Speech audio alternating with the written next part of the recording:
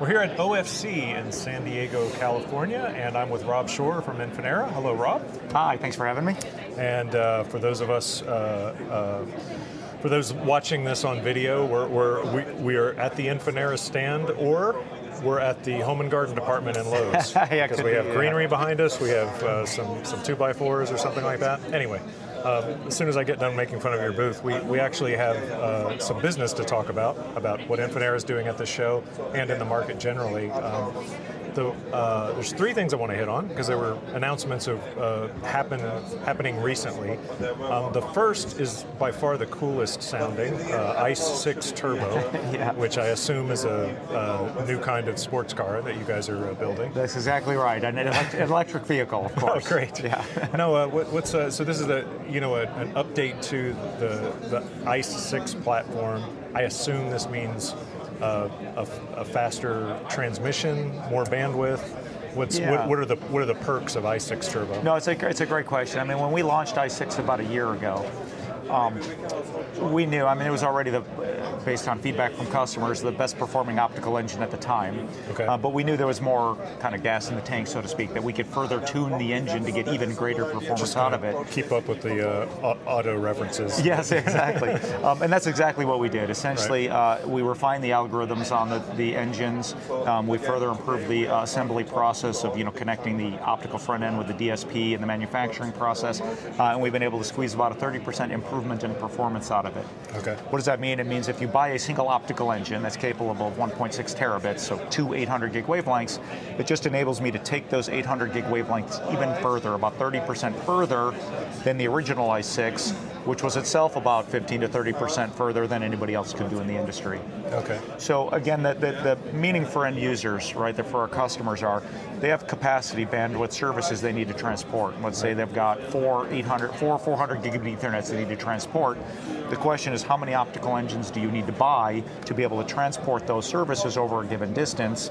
And i6 enables you to transport those services with fewer optical engines, less equipment, less power, less money. Right, because every single time, when you reach the end of that theoretical distance, more equipment goes in, more stops, more, like you said, more electricity, power cooling, all exactly that stuff. Right. Yep. Okay, so that clears it up. So it's an incremental kind of improvement in the optical engine that was already, doing well. And what is the next thing I wanted to talk about was let's see, we want to get to the thing with Windstream. That probably makes the most sense last. Yeah, let's do that last. What was in between? So the optics. i6R, yeah. It was really two key things. i6R is our pluggable optics, so it's these coherent optical engines in these pluggable form factors. One of the things we're recognizing, right, coherent began its life in the core of the network because it's an ultra-scalable optical transmission solution. But one thing we know about bandwidth is it grows. Sure. Wherever it is, it grows. Yep. And eventually, virtually every connectivity application will eventually need a coherent engine to support the capacity requirements. So we're seeing those needs today move not only into the metro, but in the metro edge. Okay. So there's new classes of coherent engines that need to be developed, optimized for not only those parts of the network, the edge of the network, but also the types of traffic patterns you have. So in the core of a network, it's really all point-to-point, big giant locations with lots of information between them. When you get closer to the edge of the network, the traffic pattern becomes definitively hub and spoke. Think of a mobile network. Big giant radio, 2,000 subscribers. Right. Optical engines to this point today haven't been built. They're all built point-to-point. So the first thing about ICE-XR and XR optics in general is it's really the industry's first optical engine capable of supporting multi-point traffic. Okay. So one end, big engine at one end, lots of smaller engines at the other end. We also never do enough justice in talking about the fact it can also be used for point-to-point, right? So it does point-to-point ZR Plus applications as well. Those will probably be the initial deployments. Right. But it's that same engine can just be software configured to now support multi-point as well as point-to-point. So it's not a dead-end investment when you're, it might be a bit, it might be a bit rich to use this, for point-to-point. Right out of the box, but maybe the idea that you can upgrade it and evolve your network softens that. Well, no, it'll be the same as anybody else, any other point-to-point pluggable solution out there. It's exactly the same, all the same profile characteristics and all that kind of stuff, with just the added benefit of if you want to use it for multi-point applications, it'd be the same engine. One of the interesting things that really we were a little bit surprised to hear this from customers, but the number one reason that they're excited about this technology is what they call generational upgrades. So let's say they have a point-to-point application today, 2 routers, 400 gig, right, between those routers. Well, inevitably, you're going to want to upgrade one of those routers. Right. The next generation router, which might have 800 gig ports on it. Well, there's no way to connect the 400 gig port to the 800 gig port directly. Right. There's only 2 options. Either I have to put a 400 gig laser in my 800 gig port, throwing away half the capacity of the port. Nobody wants to do that. Right. Or I have to put another aggregation device in front of it to aggregate 400 gig and 800 gig. That's another device. Nobody wants to do that. Right. Well, with XR Optics, I can start with point-to-point. I upgrade one side to 800 gig. I can put an 800 gig laser in here, fully utilizing the port, connect this 400 gig to it, so having to do nothing on the other end of it, and then I can use the other half of the port to connect to another 400 gig. Okay. So seamless upgrades, still enabling you to use the full capacity of the ports of this new router and having to do nothing on the other end of it. Yeah, so that's one of the really key things that people like about it, even besides hub and spoke traffic, is these generational upgrades. Oh, that's interesting. Yeah, and the thing for service providers too is just the whole, the fewer times they can, either add equipment or add ports in any network configuration, whatever it is. That's why I think that the hub and spoke thing sounded so interesting. That's just straight up reduction of ports used, reduction of dollars spent. Yeah. The whole thing. Well, and the nefarious, and the biggest enemy of network operators is the dreaded truck roll. Yeah. Right. Sure. So just reducing the number of truck rolls. Yeah.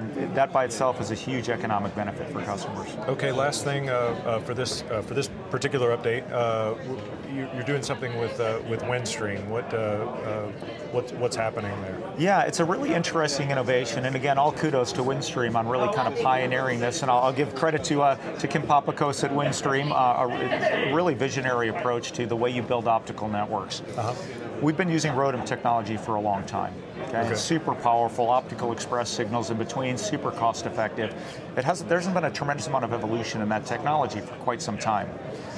This kind of node on a blade is really the first substantial evolution of that technology, and one of the things that it really focuses on, besides the fact it reduces cost and shrinks to make these things more cost effective, that's obviously a significant portion of it as well. Sure. But it's really the first ROADM-based solution optimized for coherent-based transmissions. Okay. So right now, optical infrastructures treat all optics the same. It's just light. Yeah, right. They don't really give you particularly good visibility into the actual spectrum that is traversing that fiber. This is really the first ROADM-based solution that can really give you an extra layer of control and visibility over coherent signals as they go through the fiber. Coherent signals are vastly more complex than a direct detect. So there's a lot more information you can glean from those signals if you have the right tools. Why they want to do this is, great, more visibility, you get better reliability, all that kind of stuff. But the key thing is it's going to enable new types of services. So one of the things that they're talking about is this idea of enabling this kind of virtualized optical infrastructure. As they deal with these cloud-based service providers, right?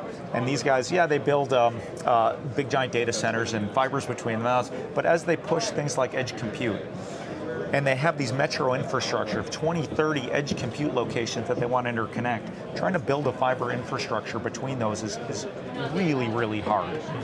And what Windstream wants to do is give them a better option, right? They don't have to buy bit-by-bit services.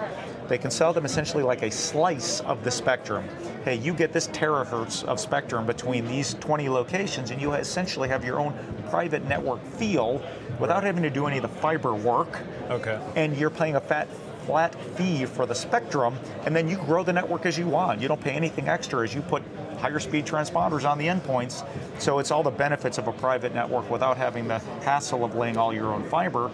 And it really leverages, in this case, Windstream's one of the most valuable assets they have, which is this extremely diverse and extensive fiber infrastructure, and they can now sell portions of that to some of their customers. But you need this enhanced functionality in your optical network if you want to manage spectrum to that degree. So this is the wired version of network slicing, as we know it on the mobile side or on the 5G I mean, side. two good comparisons. Network slicing is a great comparison. Same thing with IP-based virtual private networks, VPNs. Yeah, right. It's the optical equivalent of that. Because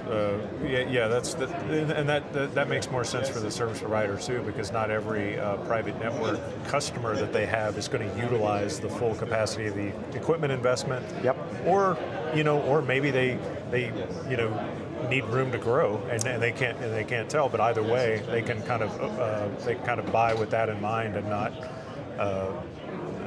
do themselves a disservice, having to turn down business or whatever. Well, that too, yeah. And now they can have a single infrastructure to support kind of the legacy, I'll call it legacy, but the residential, small, medium business. And that same infrastructure can now support these hyperscale customers that need terabits worth of capacity between locations. Okay. And even those data center operators love this concept because the last thing they want to do, two things they don't want to do, buy bit-by-bit services. In other words, I got a terabit worth of capacity through 30 locations. That becomes really cost prohibitive. Sure. They also don't want to have to build their own network because you'd think it's counterintuitive, but it's actually easier to build a long-haul network than it is to build a metro network. You think long-distance fibers, but you've got lots of options for fiber paths. You can take the easiest path. When you do it a metro, you don't have that many options, and you've got government, private land ownership, regulations, constructions. It's really, really challenging. So if they can get the benefits of a private network without the hassles of having to build it, that's really powerful for them. Great. So it gives Windstream an opportunity to really provide a differentiated service. That's good. Well, I think we should leave it there, and I should let you get on to your other appointments. Thanks very much for watching and listening. Rob Short, thanks for your time today. I appreciate it. Yeah, my pleasure. Thanks for having me.